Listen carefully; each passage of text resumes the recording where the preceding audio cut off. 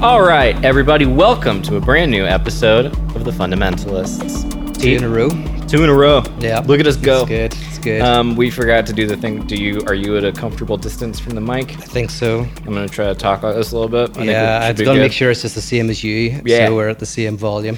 Hi, everybody. We're pros at this. We're very good at what we do. We talk about this all the time, how good we are at stuff. We're trying to figure out how to do like filters and stuff to make it look like we're not approaching death, but we'll figure all that out later. So we have a very fun episode for you this week, y'all, now that we're back into the swing of things. By the way, my name is Elliott Morgan. I'm a stand-up and internet comedian. This is my good friend, Dr. Peter Rollins, who is a philosopher, speaker, and theologian. We talk about all sorts of fun stuff. Last week I was a great friend, and now I'm a good friend. I feel like I've gone down the list a little bit. One of my best friends or like this guy.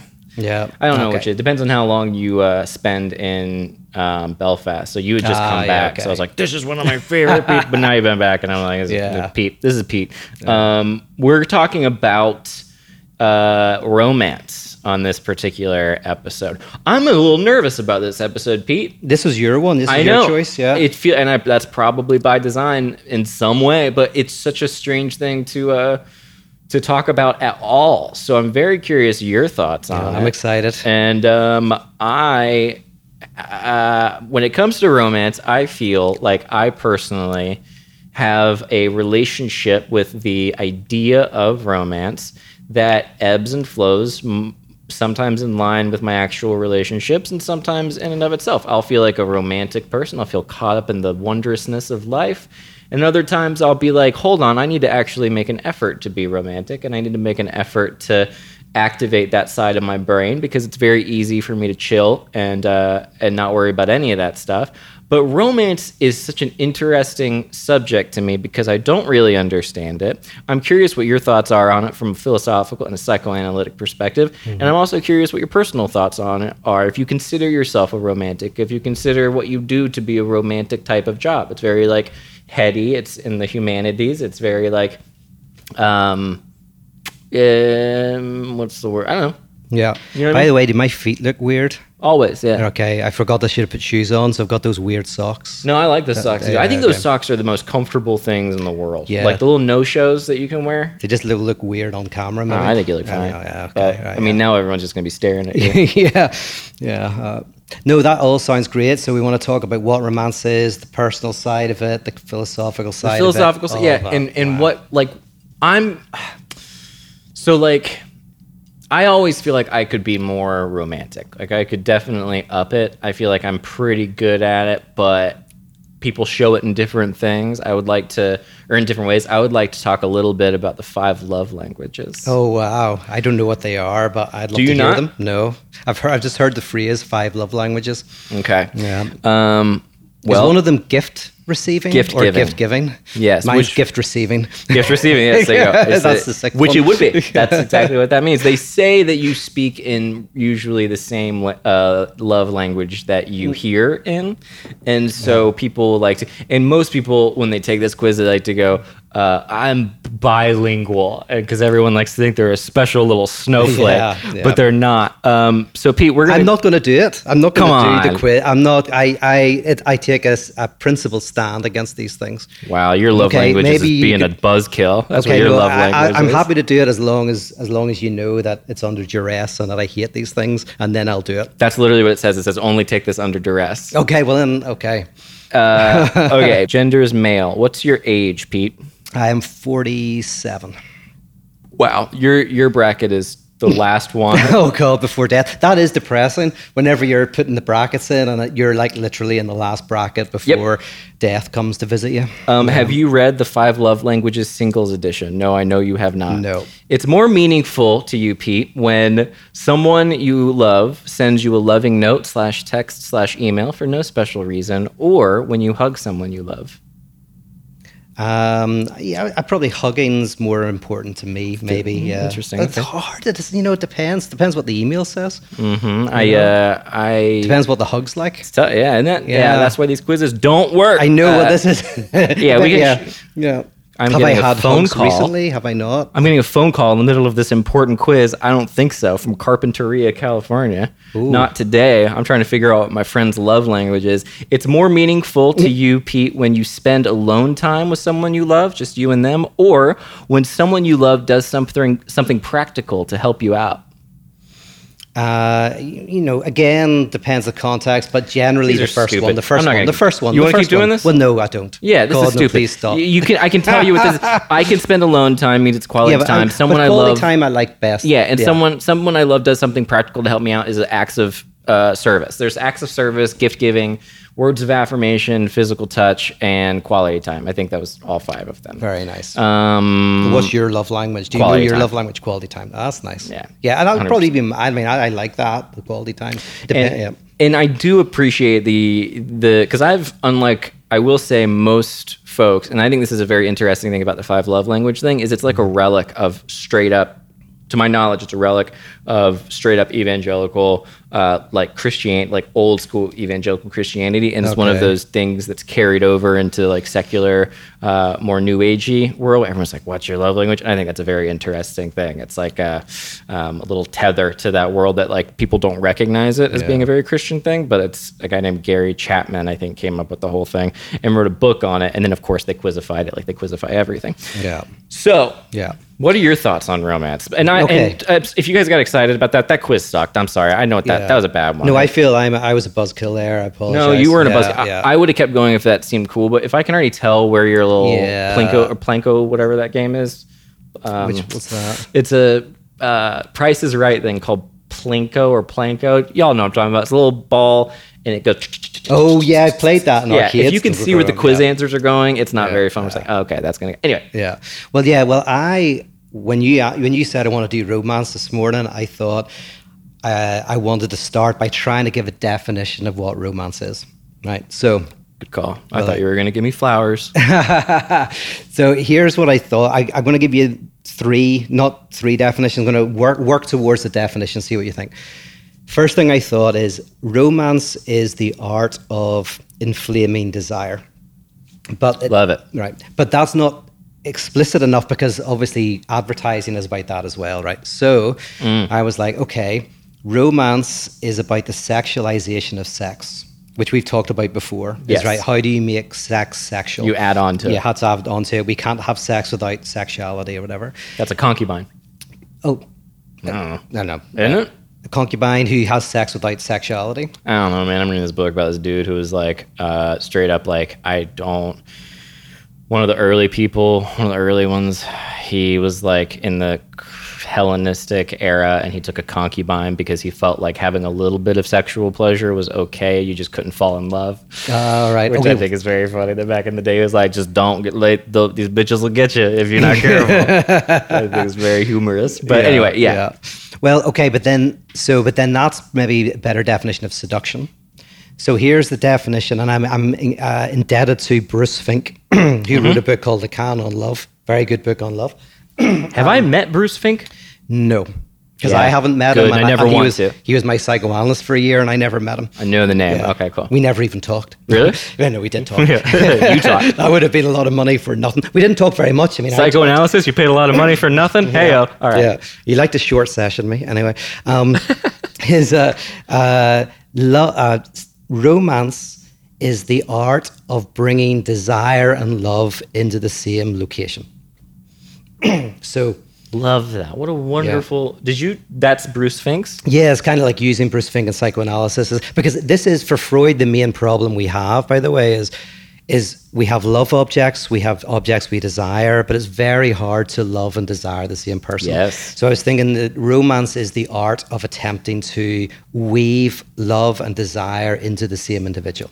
Love it. I mean, that's one of those things where, one of those statements I feel like that rings true, regardless of whether I understand it, which I don't think I totally do. But my attempted understanding would be, when when you desire something, you desire to possess it. You desire to have it be all yours, like a little goblin that you can take and you can just and you can have your way with it. And then love is when you are just in awe of something that is beyond you, that is so much greater than you. And so to romance is would be the effort of bringing those two things together. Yeah, and like in a very concrete way, like so here's can I give a couple of examples of where love and desire aren't in the same location, and we can start there. I'm sure we're going to do a whole episode on this. Yeah, I want to tell you also my favorite romance story and remind me about that. But so I'll give a typical male example, typical female example, but that you'll find women who are like the male example and vice versa. But you often will find obsessive individuals who they're with their partner, they're married, right? They really love their wives and they'll do anything for them. They value them highly, but they don't enjoy seeing the sexual expression of their partner. They don't enjoy sex. They find it kind of almost like their wife is too pure. And so even the expression of sexuality in their partner is almost, disturbing to them. And if they do have sex with their partner, which they do either through feeling like they should, a duty or an obligation, they can only do it while fantasizing about somebody else or using pornography or something like that. However, they can then desire someone who they don't love, but they get really turned on by, who say is their friend's partner or somebody who they work with, somebody who's impossible to get. Okay. So their sexual desire is over here, their love is with their partner, but they haven't woven love and desire together. I love that. Yeah.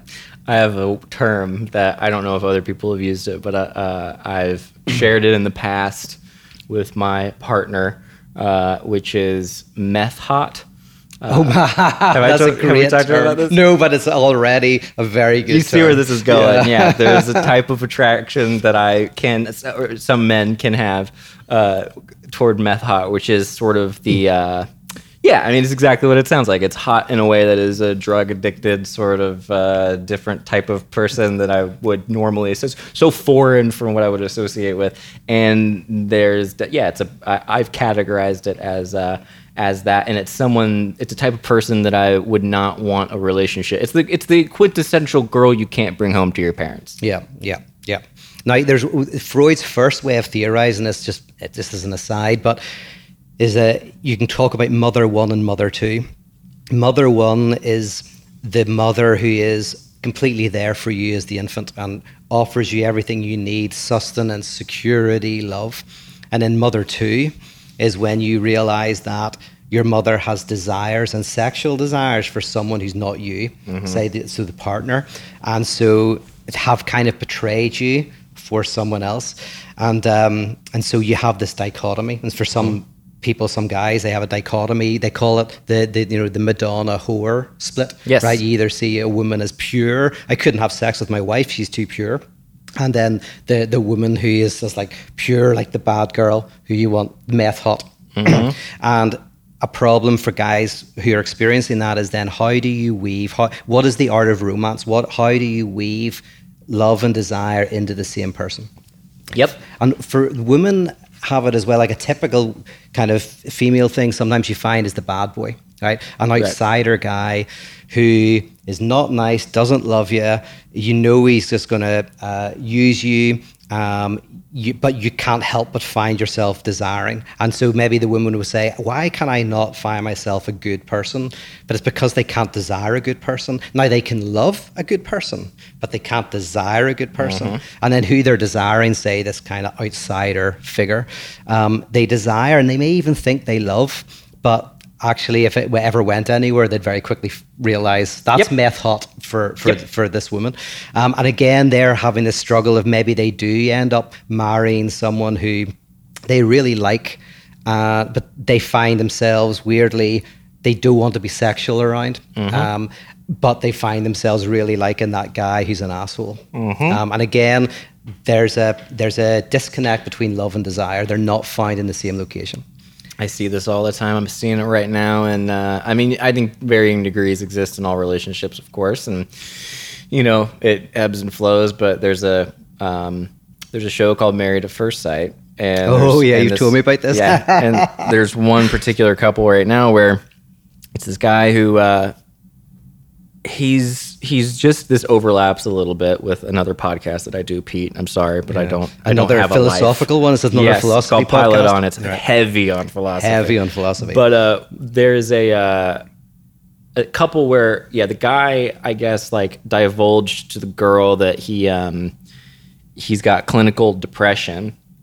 And there's this whole debate being sparked because she's not very attracted to him because he is like a quintessential nice guy. He's in touch with his emotions, even the fact that he's aware that he can go through clinical depression, the fact that he's told his new wife that he has clinical depression.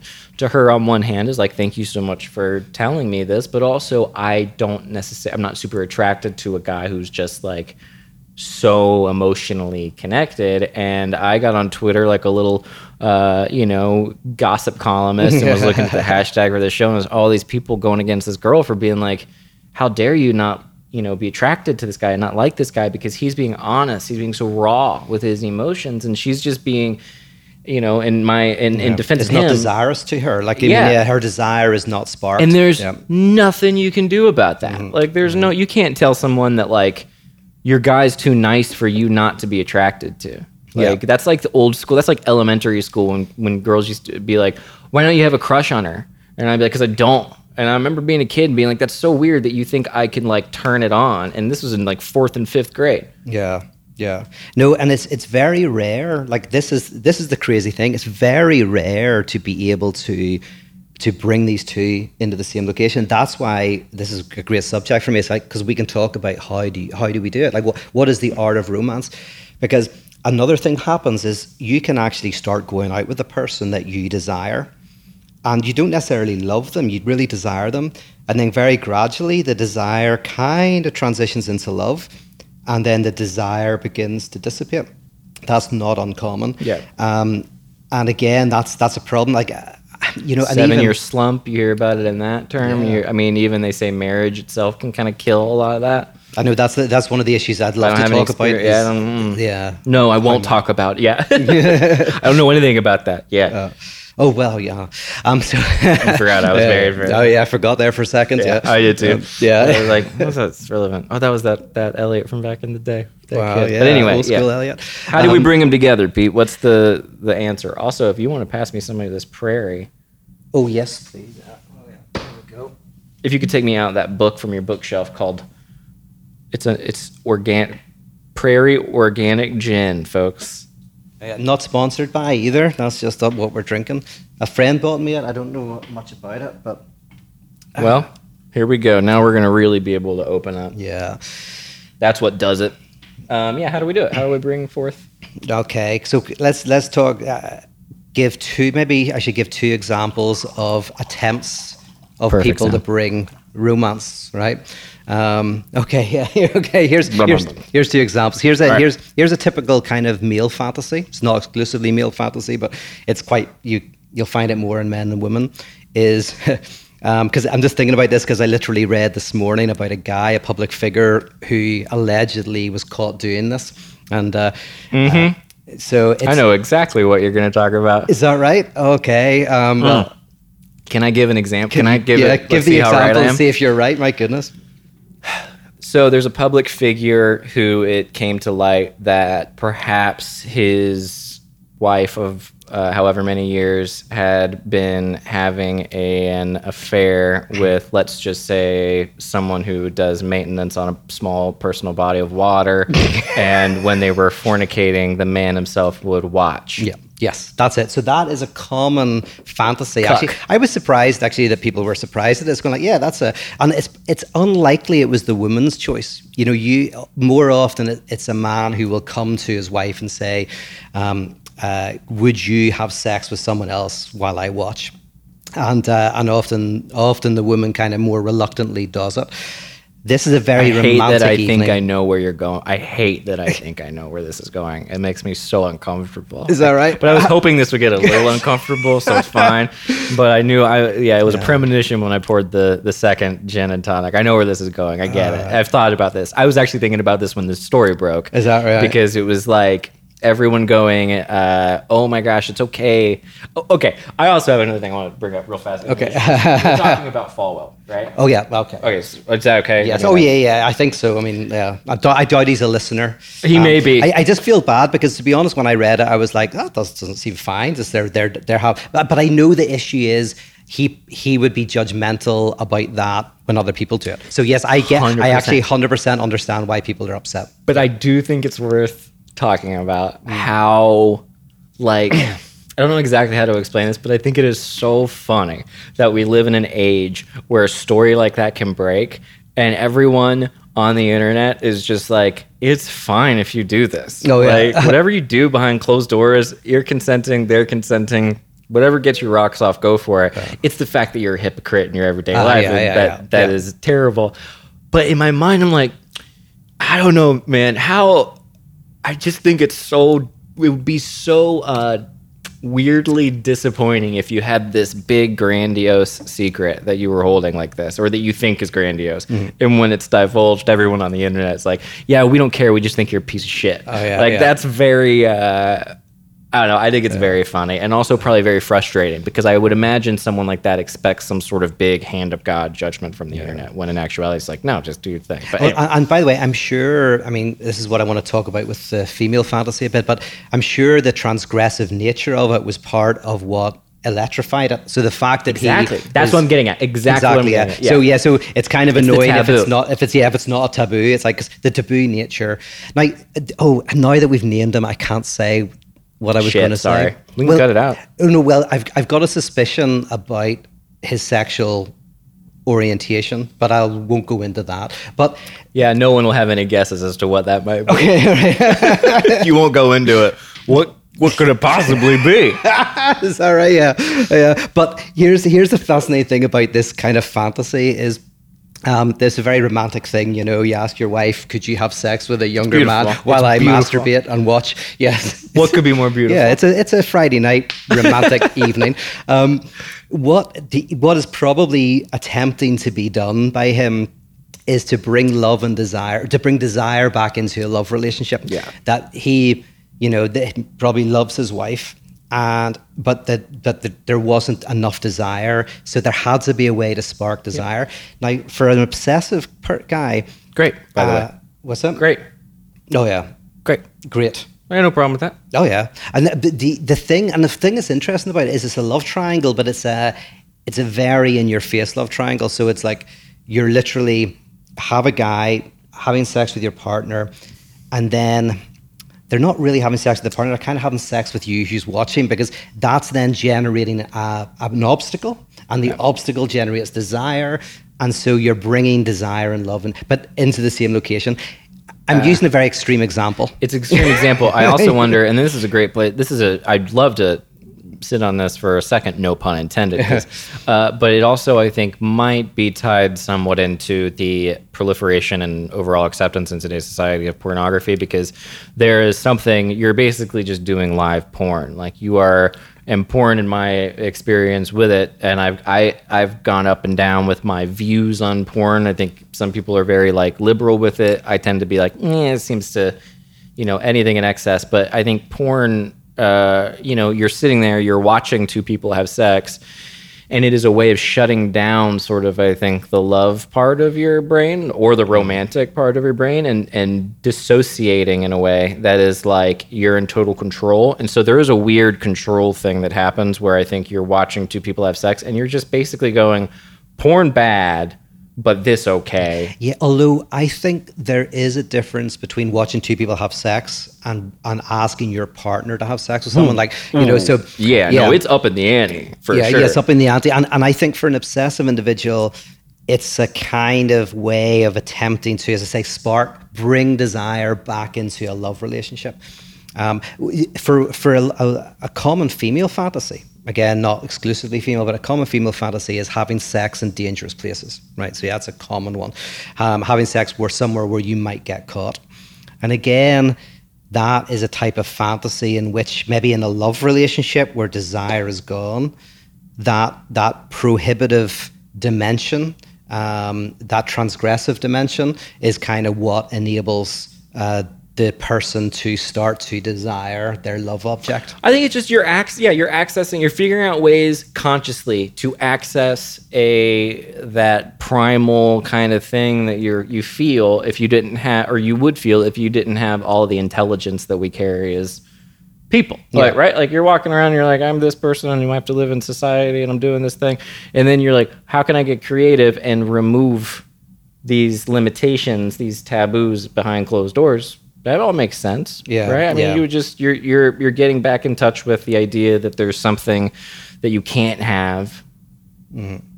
Yeah, I would say marriage, we're talking about in this conversation, which I like. We're talking about one of the most basic things, one of the most basic problems that human beings face. Like it's just one of the most basic. However one does it, good or bad, it's like love and desire. Often aren't, and potentially never are, symmetrical, never are commensurable, and we're working how we kind of like bring them together as best we can. And there's healthier ways, and I use two funny extremes just to kind of make a point, But the point is, you can see why those two things. The guy who's getting his wife to have sex with someone else, the woman who's asking to have sex in dangerous public places or in toilets in an airplane or whatever, you can see that what they're attempting to do is bring desire back into love.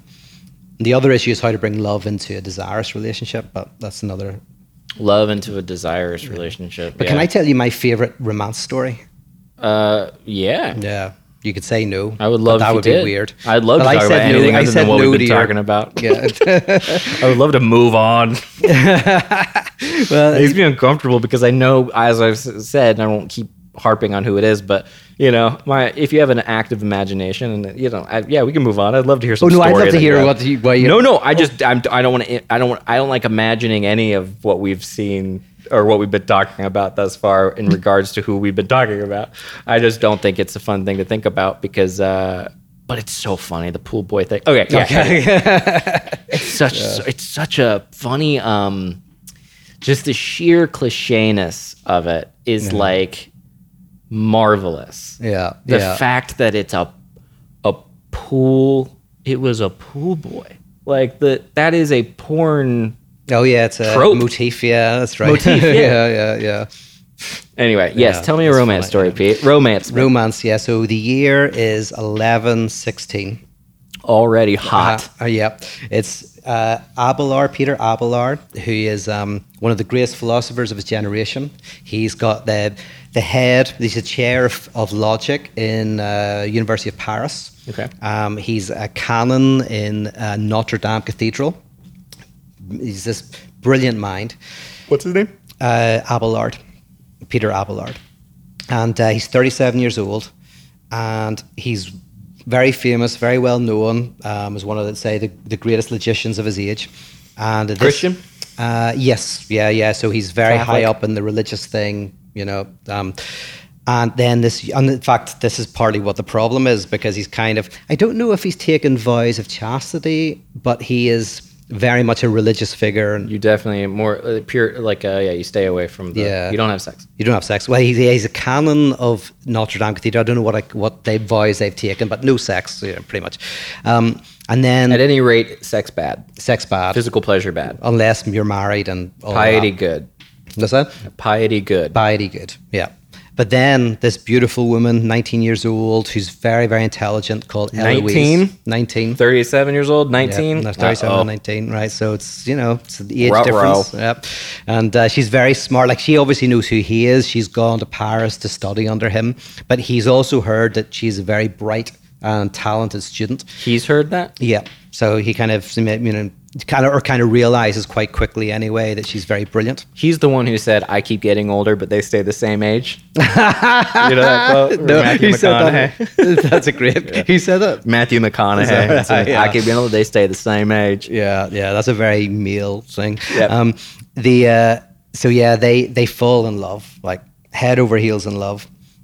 He wants to marry her, but she doesn't want to get married, and she's partly saying something you mentioned. She says, "Oh, like basically, why marry and destroy the love?" But she mostly just doesn't want to ruin his reputation. If it all got out, people would be very shocked. She doesn't want to ruin his reputation. Yeah. Maybe she just doesn't like him that maybe much. Maybe she wants the power to control his reputation. Yeah. Well, also these two are like the fact that it's a prohibited relationship. They're both loving, right? And she's getting, so she doesn't want to finish that. That's definitely what's called jouissance, is where you start to enjoy the not having. You like foreplay really, but the pleasure of not getting, and it generates. So it just gets so explosively powerful, this sexual desire and this love, right? It's right there. Eventually it kind of starts to get out because it's obvious that something's going on. And then her uncle finds out, this guy Flaubert, I think his name is. So this uncle finds out. He tries to stop the relationship, doesn't work. So one night, this is the romantic bit. Oh no! I know. Some shit that you say it's not romantic at all. I bet you're about to say some terrible shit. He kills her or some shit. I bet this is gonna be really dark. I bet. Yeah. Well, one day they break into his apartment, they hold him down and they castrate him. Hell yeah, that'll teach him. Yeah. So castrate the guy. Yeah, it's extreme, a very extreme thing. And then the uncle gets some people together and does this. He's very upset. You think, yeah, and this puts a spanner in the works. So after this, she joins a nunnery, and he starts to go from one monastery to the next, and they start writing to each other these beautiful love letters. I'm actually I've got the book. It's just another bottle of gin. Yeah. And then, by the way, that's the book. Well, this is a book of the world's great letters, but it has the letters. That book looks like somebody designed it in the idea of a book. Yeah, such a ridiculous looking. This is the kind of book you'd see in a Never-Ending Story something in a movie where you have to have a book. Yeah, that's a book from the Haunted Mansion. Yeah, this is great. So this when he died. So they write letters to each other, and then when he died, his body was given to Eloise to bury. And then she was buried alongside him when she died, like 20 years later. So, and I want to read the inscription. It's beautiful, but I'll read a couple of bits out of this. Please. Okay. Is this going to be more about the castration part? No. Well, maybe it'll touch on it. So Eloise writes this. Why should I conceal from you the secret of my call? You know it was neither zeal nor devotion that brought me here. So she's basically saying she's not religious. Like, she is the ultimate example of, whenever you break up with someone and some guys fantasize that the woman will never be with anybody again, they'll become a nun. Well, Eloise did this. Wow, she actually really did. Yeah. She really did. And she joined the nunnery not for any religious reasons. Your conscience is too faithful a witness to permit you to disavow it. Yet here I am, and here I will remain. To this place an unfortunate love and a cruel relation have condemned me. But if you do not continue your concern for me, if I lose your affection, what have I gained by my imprisonment? And it keeps going. But basically she's saying, I'm becoming a nun, never going to be with anyone else. All I care about is remembering you. Mm-hmm. So love and desire, like profound love, profound desire. And then he writes about the uncle. Hey, I wish he wouldn't have done this thing. Yeah, this is a real pisser. Dear Eloise, I appreciate the letter. I miss my balls. Because this is after he's been castrated? Yeah, after he's been castrated. So these are the letters. There's a certain question as to whether they're authentic or not. But who knows? But he says, your uncle, who was fond of you, became my enemy and revenged himself on me.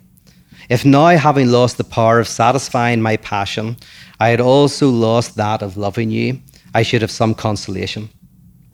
My enemies would have given me that tranquility which Oregon promised with a crime.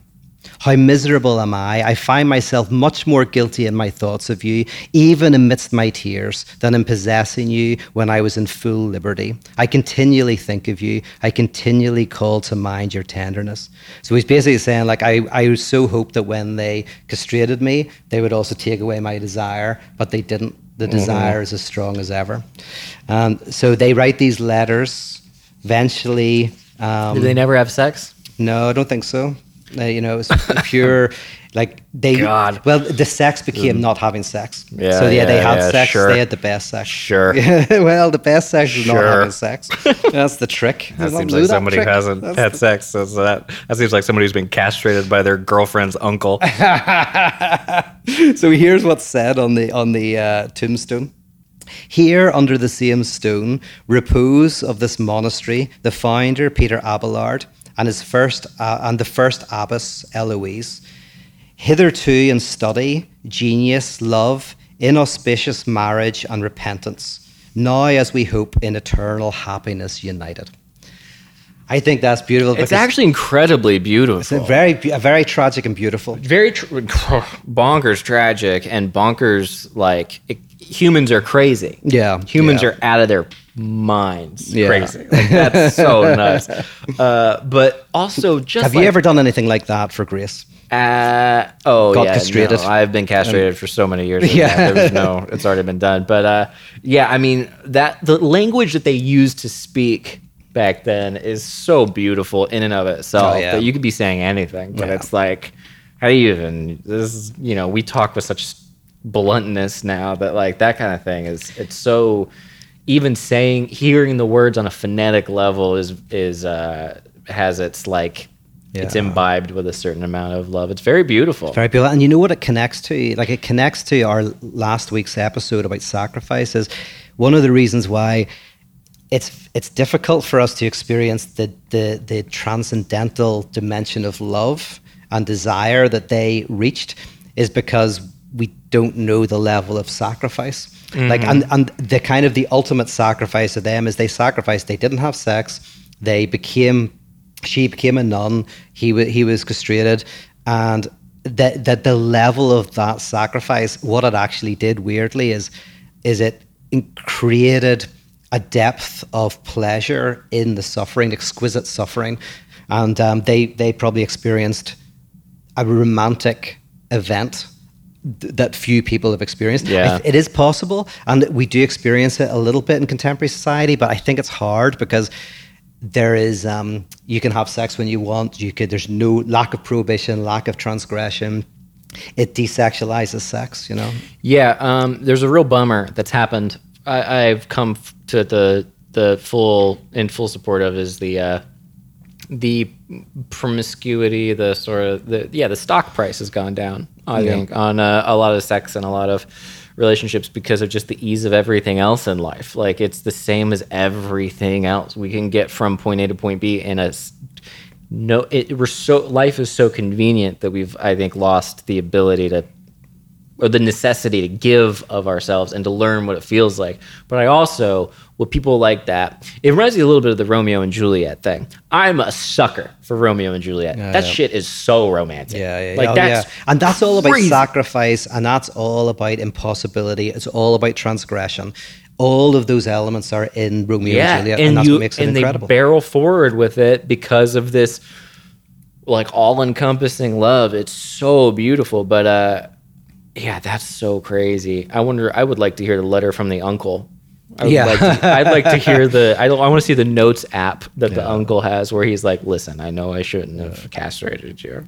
So this is what we need. Sorry. Like, we should make a dating app. If I was a business person, I say this quite often, but I would make it. If I was a business person? And then I'd say something, but like a dating app which brings prohibition into it. You'd have to figure out how to do it, but because I have a couple of friends. I was on their podcast. It's called, what's their podcast called? The Bachelor. It's about The Bachelor. But we were talking about how in The Bachelor, very few of these people who get together actually end up together. But there's a couple of exceptions. And the exceptions are often whenever something didn't work and someone got booted off the show and then the other person then went and pursued them. And I actually was talking to someone who had used Twitter, and what happened is, if I get this right, they said no to somebody on Twitter, so they swiped, and then they Twitter met or them, Tinder? You mean Tinder? Or Tinder. That's right. Sorry, Tinder. They swiped on Tinder. I think maybe even they swiped yes, but they had a couple of conversations. The whole thing died, and then by pure chance, they met this person at this bar, and the person was leaving the country for a month. So they had this brief encounter. Right, and then they were leaving the country, and that's what sparked off the desire and that sparked off the relationship. Because the reason why it died on Tinder is because there was no prohibitions back and forth. They meet in this bar. He's going away for a month. It's just like we're only going to have 1 hour together. Then the desire sparks. Then they communicate while he's away, and then they get back, and the relationship happens. Because the one thing that was missing from the Tinder thing was a prohibition. Love it. It's so fun. Once it's and you can try to force it, and it won't happen. Yeah. And then when it does happen, you're like, okay, I get it. It's a romance in general does feel a little bit like a breeze that kind of comes through, and if the timing is right and 2 people are in the same area, then it can work out great. But if you obsess over it and you become almost like a romantic, then I think it doesn't. Which I also see in a lot of these reality TV shows, is these dudes and these girls that they have such a defined image of what something should look like, what something should be like, that they use their experiences to either fit or not fit their ideas, and it usually ends in disaster. Yeah, I mean, especially because a lot of these shows, everybody's pretty perfect. Now, the example you used was different. The guy was admitting to being depressed, but often these people, they look beautiful. They seem like they've got their lives together. And Lacan, the psychoanalyst, he said that basically you can't love someone who's perfect. You can desire someone who's perfect, but you can't love someone who's perfect. And so we've talked about how to get desire back into love, but then the other issue is how to bring love into desire. And Lacan beautifully says in the Seminar 8, I think, love is giving someone what you do not have. And what he means by that is... Isn't it love is giving something to someone you don't have, so that they don't... Isn't it longer than that? Yeah, well, there's a few he kind of says it a few times, and one of the times is love is giving something you do not want to love is giving something you do not have to someone who does not want it. Basically. Wonderful. Yeah. And that is brilliant. Let's look at that quote. So you're giving something you do not have, because when you say you love someone, you're saying, I have a lack. I am incomplete. And not that you complete me, but that my incompleteness is related to you. Yeah. You make my incompleteness and you exacerbate it, and you somehow make it bearable. So whenever you say to someone, I love you, the first time you say I love you, it's very dangerous, because you're saying, I am lacking. I have a lack, and that lack is related to you.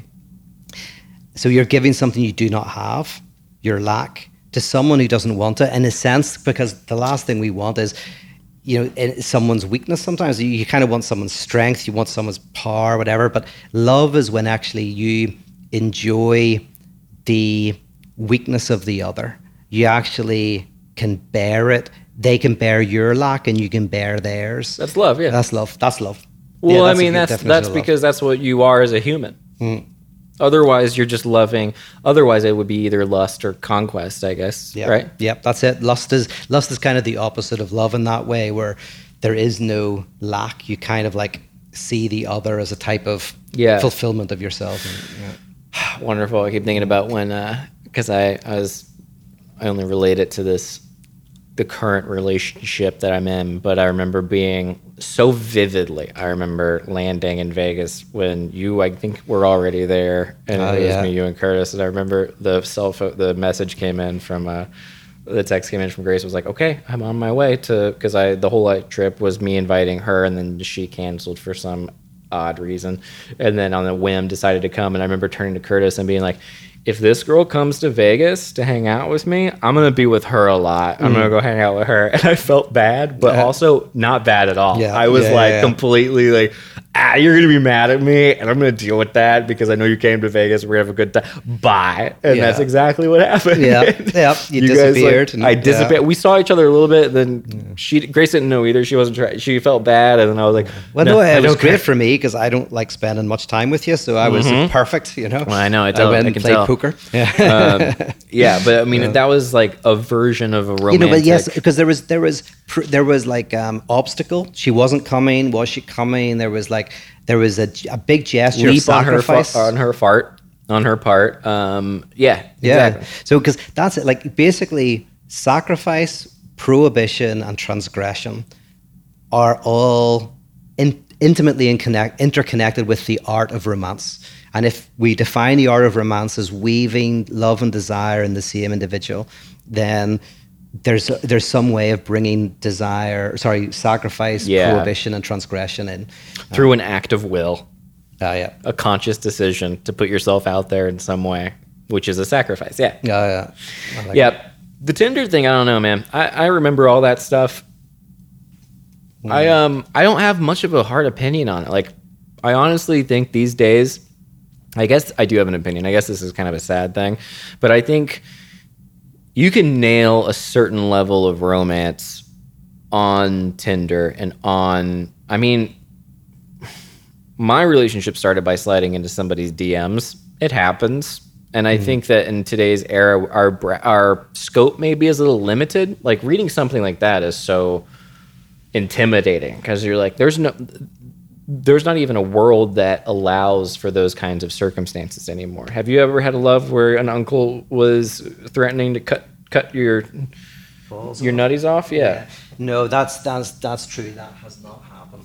Yeah. Even like I'm reading this stuff right now on the history of all this stuff and whatever, and the amount of times that people were just killed because they were like, "Hey, I don't think the Earth is the center of the universe." Like, yes, you do.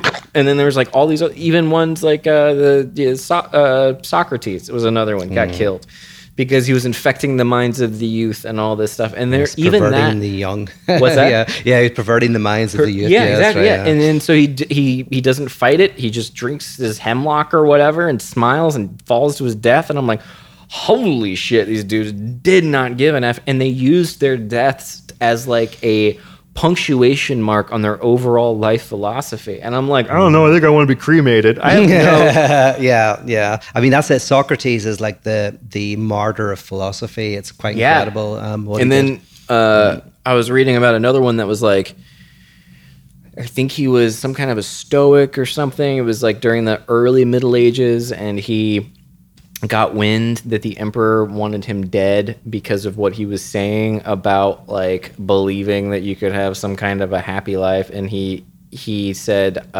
he didn't write anything down. He just was like, let my life be a testament. And then he just like it says he opened his veins and just got into a hot bath and basically killed himself. Yeah. And I'm like, damn, like, wow, yeah. I'm not in support of any of that, but at the same time, I'm like, they did that like it was clockwork. Yeah, they were just like, yeah, okay, you want? I'm like, oh my god! And then you have this castration stuff, and then you have us, and we're like, do you like me on Twitter? I'm gonna swipe right or swipe left. I don't know. I mean, life and death.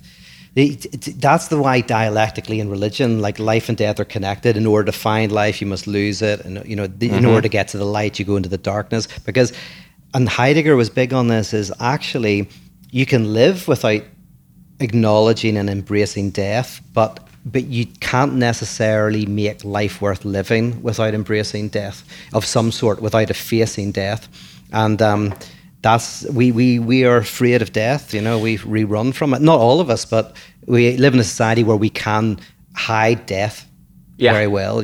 Oh, I mean, I've caught myself I'll be hesitant about being romantic for fear of rejection in a relationship.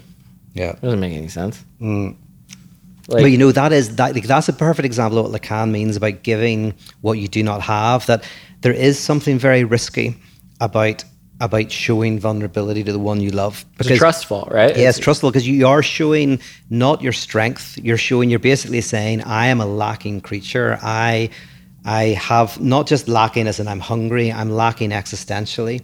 and not only am I lacking, but it's connected with you. You have exacerbated that lack, and you can make it easier to bear. Wow. And so the individual can turn around to you and say, well, no, I don't care.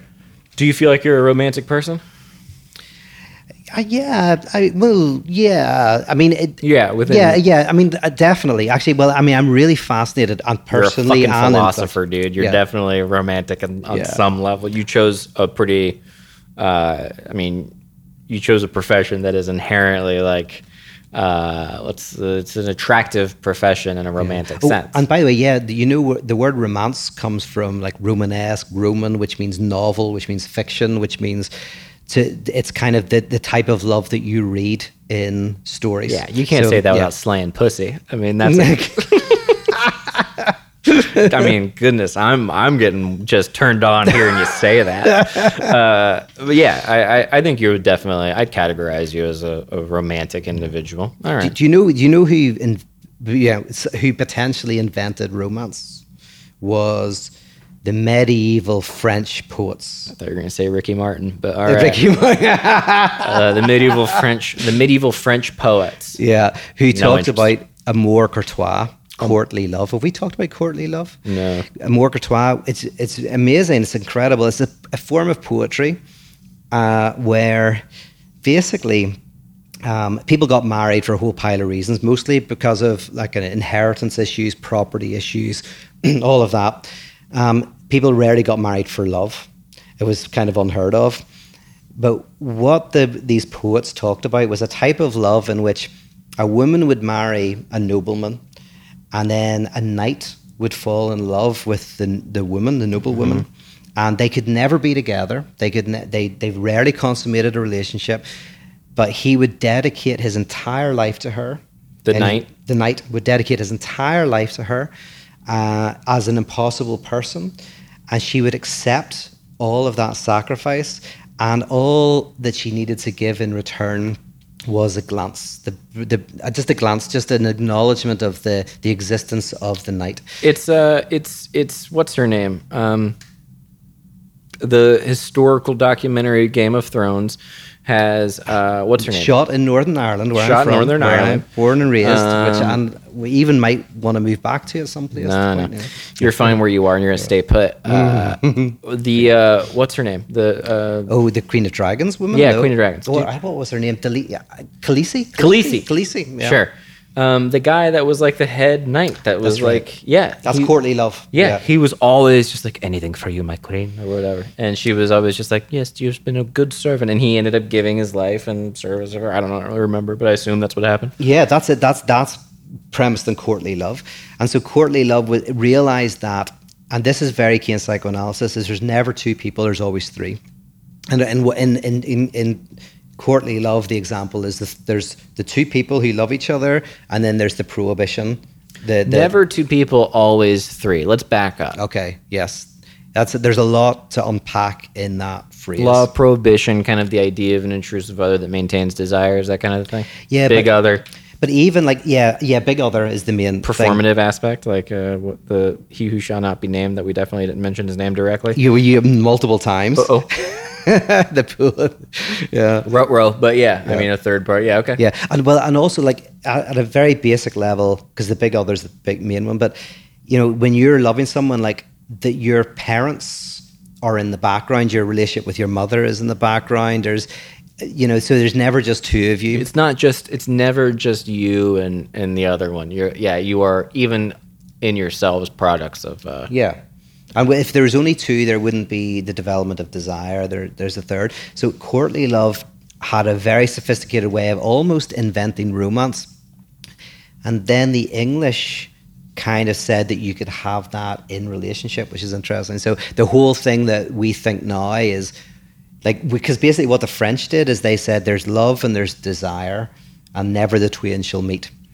But in the failure to meet, that's where all the pleasure is. In the failure, there is this transcendental dimension, because the woman feels amazing. Yeah. She feels like the embodiment of a goddess, and the man feels amazing because he has something to sacrifice his entire being for. A purpose, like we were talking purpose, about last absolute week. Purpose. And that's so they both get something incredibly powerful out of it. Love is such a pain in the ass, man. Yeah. What was I reading or talking? It was it was a Reddit thing that was like, what sucks about being in love or something like that. Yeah. And it was like specifically asking men, and some of the top answers, I was like, I'm very curious what the answers are here that get upvoted the most popular answers. And one of them was like some guy, and I related to this very much, where he was like, it just takes up all of my time. Mm-hmm. It's like my mental bandwidth is consumed with being in love. And I was like, oh yeah, that one hits home. It's not the worst way to be, but I also, like, you know, if you're not, like, I remember not being an in love person and being like, I got so much time on my hands. I can do whatever I want. I can do this, or just stand up and do this, go out every night and do this. And then when you're in love, it's like, no. I know. Well, that's why some people get married, because marriage is a good way of getting distance from love. Well, you sound anti-marriage when you say No, I'm not stuff. anti-marriage. I think that's a good thing. I think it is a good thing. Yeah. I mean, so marriage is maybe we should do a whole podcast on marriage. I bet. Yeah. Well, it depends. We could talk now about it. This has been a fun conversation so far. But you know what? We can't talk about everything. Otherwise, we'll have nothing else to talk about. I bet we could talk a little and talk about it more later, and no one would care. Yeah, and nobody would know. But let me check the time. Oh, yeah. Yeah, we'll talk a little bit about marriage. We got 15, 20 minutes or whatever. I got to pee a little, but I'll hold it. I will hold my urine as a sacrifice for how much I'm loving this conversation. Yeah. Because one of the advantages of marriage, which is a good thing, is in sickness and in health, rich or poor, right? So there is a certain distance of desire where, like, I'm not doing poor. Sorry, guys. No. That's you draw the line there. I'm not. Yeah. We're all going to be person. I did that alone. I'm not going to do it. Yeah. No, I would. Yeah, of course. I get it. Richer or poorer, sickness and health, through all things. Beautiful, right? And that gives, because one of the difficulties with a very passionate relationship is, especially if you're an hysterical individual, is you're always asking, does the person really love me? What do they really think? Do they really love me? And that question can never be fully answered for an hysteric, but marriage can give a certain stability to that question. It's on paper. It's on paper, and it's like okay, we can go through periods where actually we don't even have to like each other, and we'll still kind of stick together, and that can kind of create a certain stability that allows you not to be completely taken up by the desire. Ooh, you know what I just realized, Pete? This is why we do this podcast. I just philosophized something. Get ready. Mm-hmm. Marriage is the opposite of the chaperone thing. It is you're taking your desire, you're galvanizing it in a third party, which is, of course, a piece of paper, a document, a legal binding contract that says that you're married. And in doing so, throughout your relationship, you are able to point to some sort of other thing, some sort of tent pole, grounding thing that makes you go, okay, everything's okay, that allows you to go through the rest of your life. But it is similar to the way that chaperone, when you're driving around, you know, in the 50s, and you got the girl and the guy, and they're like, why is my mom here? And you know that, or the dad, and you know that they're actually creating desire because they can't have one another. Marriage goes, we actually now will choose to love each other because we have this chaperone, this ever-watching eye, which is, of course, the idea of marriage itself. That's very good. No, like, you're right. Like, when you get married, there's a third, and which is the audience as well. Like, the audience watching that you're marriage is the audience, right? It's basically it's some imaginary audience. Yeah, it's a big other audience. So, and that's why even whenever, like, two people are not getting on well, you go to a mediator, because there's a third. Like, whenever I say there's always a third, the third is often imaginary, but actually there's so many times in our lives that we actually have to find someone to incarnate the third. So the mediator is a person who incarnates the third. So we talk to them in order to encounter ourselves. Yep. So there's something about marriage that is about triangulating the relationship. And I have to think about that a bit more, but now I'm drinking more gin. I know it's remarkable how little it makes you think the more you drink. Yeah. There's something in romance to that too. There's also something about this weather that's not thinking weather. Ireland is thinking weather. LA is not thinking weather. Not right now, man. How's Ireland thinking weather? Because it's cold It's and rainy and drizzly, and you can look out at cozy the ocean, and with an open fire. yeah. And here it's like if you walk outside, you're like, kill me. Yeah. And then I was getting in my car to come into your building, and I was like, this is miserable. And I was like looking around, I was like, it's actually kind of pretty, but in my mind I was like, it's so hot. So hot. And I was like, this is terrible. But yeah. I want to go to Death Valley. A friend of mine was saying he sometimes drives to Death Valley just to feel the heat and the desolate nature of things. And so I was thinking, I need to take a drive out there. Yeah, no, but that's nice. It is. Death Valley. Have you been at? Well, I don't even. Are they close? Or are they completely different? No directions? idea. Yeah, but Death Valley, from what I can guess, is just pure desert. Like really. Kind of like horrifically hot. So you want to go to the least thinking weather imaginable. Yeah, kind of experience what that's like. But I'll have to go to Palm Springs at some point. Yeah, you'd love it. Yeah. What's your? I mean, takeaway? Should we go keep being romantic? Should we go work on our romance? What's your advice for people who want to be more quote unquote romantic? Okay, so this will be that we'll this is kind of the takeaway kind of segment. Okay, I suppose romance is we've said it. The art of bringing love and desire together. So some people here listening to this will go, I've got the desire down, don't have the love down. Some will say, I've got the love down, I don't have the desire down. And so depending on which direction you're coming from, love this, you're going to have to think about what activities, rituals, what liturgy, right? What date night is going to look like that can somehow potentially bring those two things together. And whenever it comes to someone who's desiring into the risk of love, there has to be, I think, something about exposing your weakness and your symptoms and your unconscious, like your lack.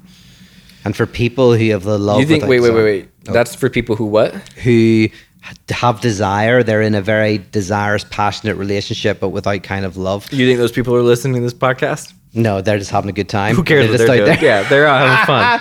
They're just out having fun. Out grinding and having a good time. Not even worrying about these things. All of us little lovey-doveys are like, I know, that's listening to the podcast.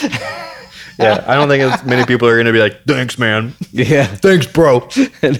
Although it is very depressing for the person who can't love. Like, ultimately, we look at them. It's so like, sad. Who's that guy? Who's the famous Joe star? Beretta.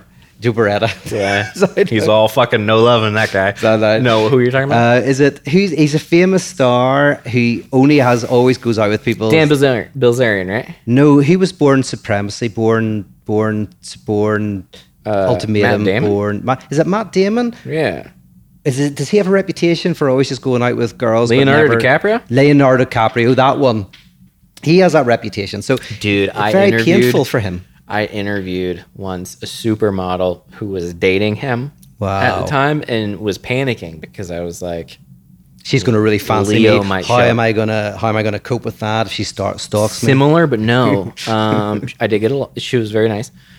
She, I guess, was off camera, like saying, like, yeah, we're dating right now, but like, I hope I'm not like the rest of like his girls. Like, I hope he like really likes me. Okay. And the producers and everything, they were like, no, yeah, it's not gonna work out for you. Yeah. And it did not. No, like, he is tyrannized with the inability to love. Now, he may have changed, but it's seemingly from the outside, and it would be deeply painful for him. Now, he won't feel the pain. Like, he might have a despair that he doesn't realize he's in despair, but the despair is there.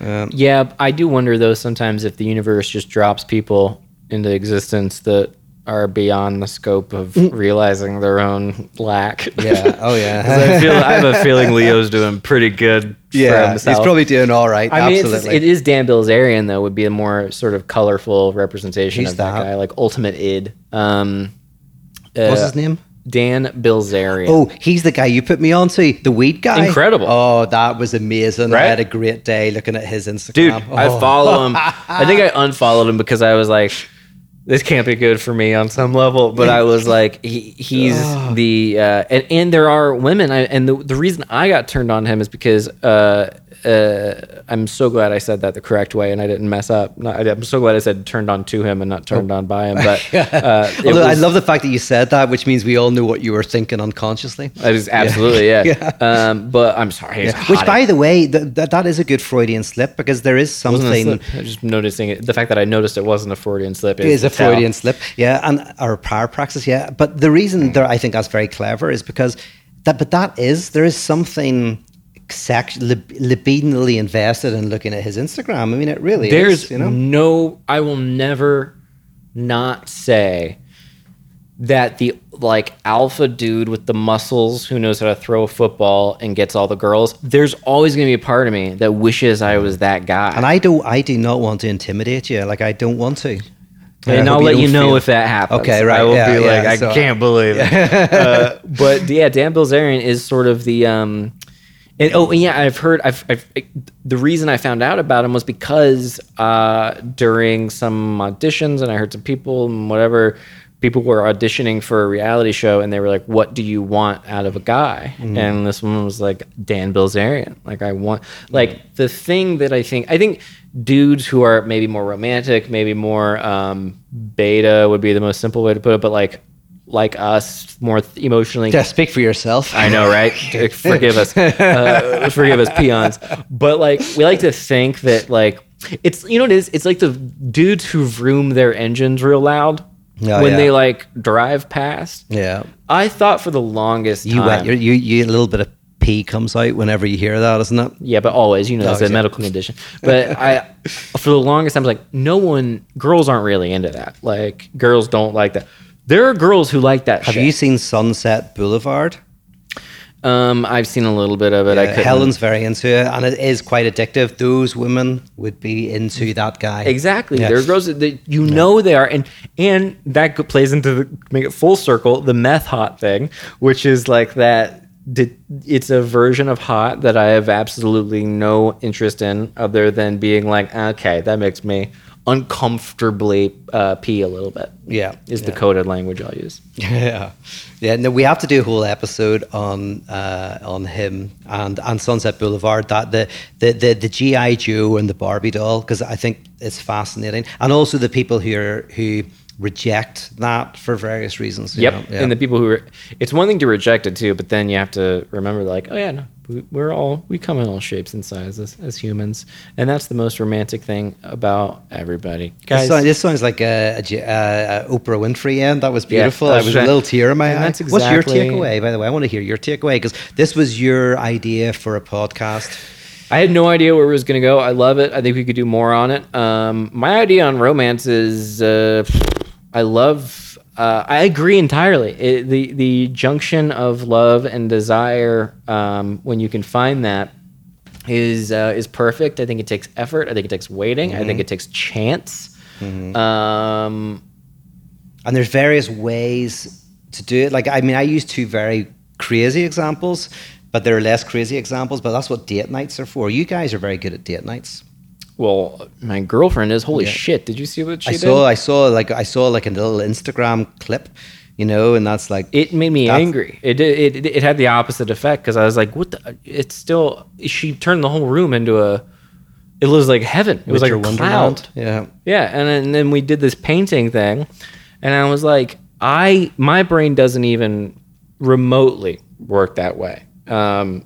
But then I did something for her last night, but it was also like a gesture for the future, and it was basically for her birthday, and I planned a thing for her birthday, and I was like, is this cool? But in my mind, going back to what we were talking about, I was like, there's that part of me that was like, I'm doing this and I'm planning this, I'm doing it. In the back of my mind, I'm like, what if she doesn't like it? And so then as I'm giving to her, I'm like, you don't have to do this if you don't like it. But that's not romantic. You don't want to be kind of a pussy about it and be like, oh, it's okay. So I was like, you like it, right? We're good. Okay, cool. All right. But if you don't, tell me. And it was like that guy. I'm like, was it a very detailed description of a fantasy you wanted to live out? Exactly. Yeah. You may not want to do it. You may not want to wear this outfit. You may not. Yeah. And for some reason, she was against the whole rubber band part. And I was like, no, I got the rubber bands. It's going to be great. It's risky, I don't know what that means. Yeah. So Yeah, man, this has been a great podcast. I've enjoyed it, but I've also had some gin. But Yeah.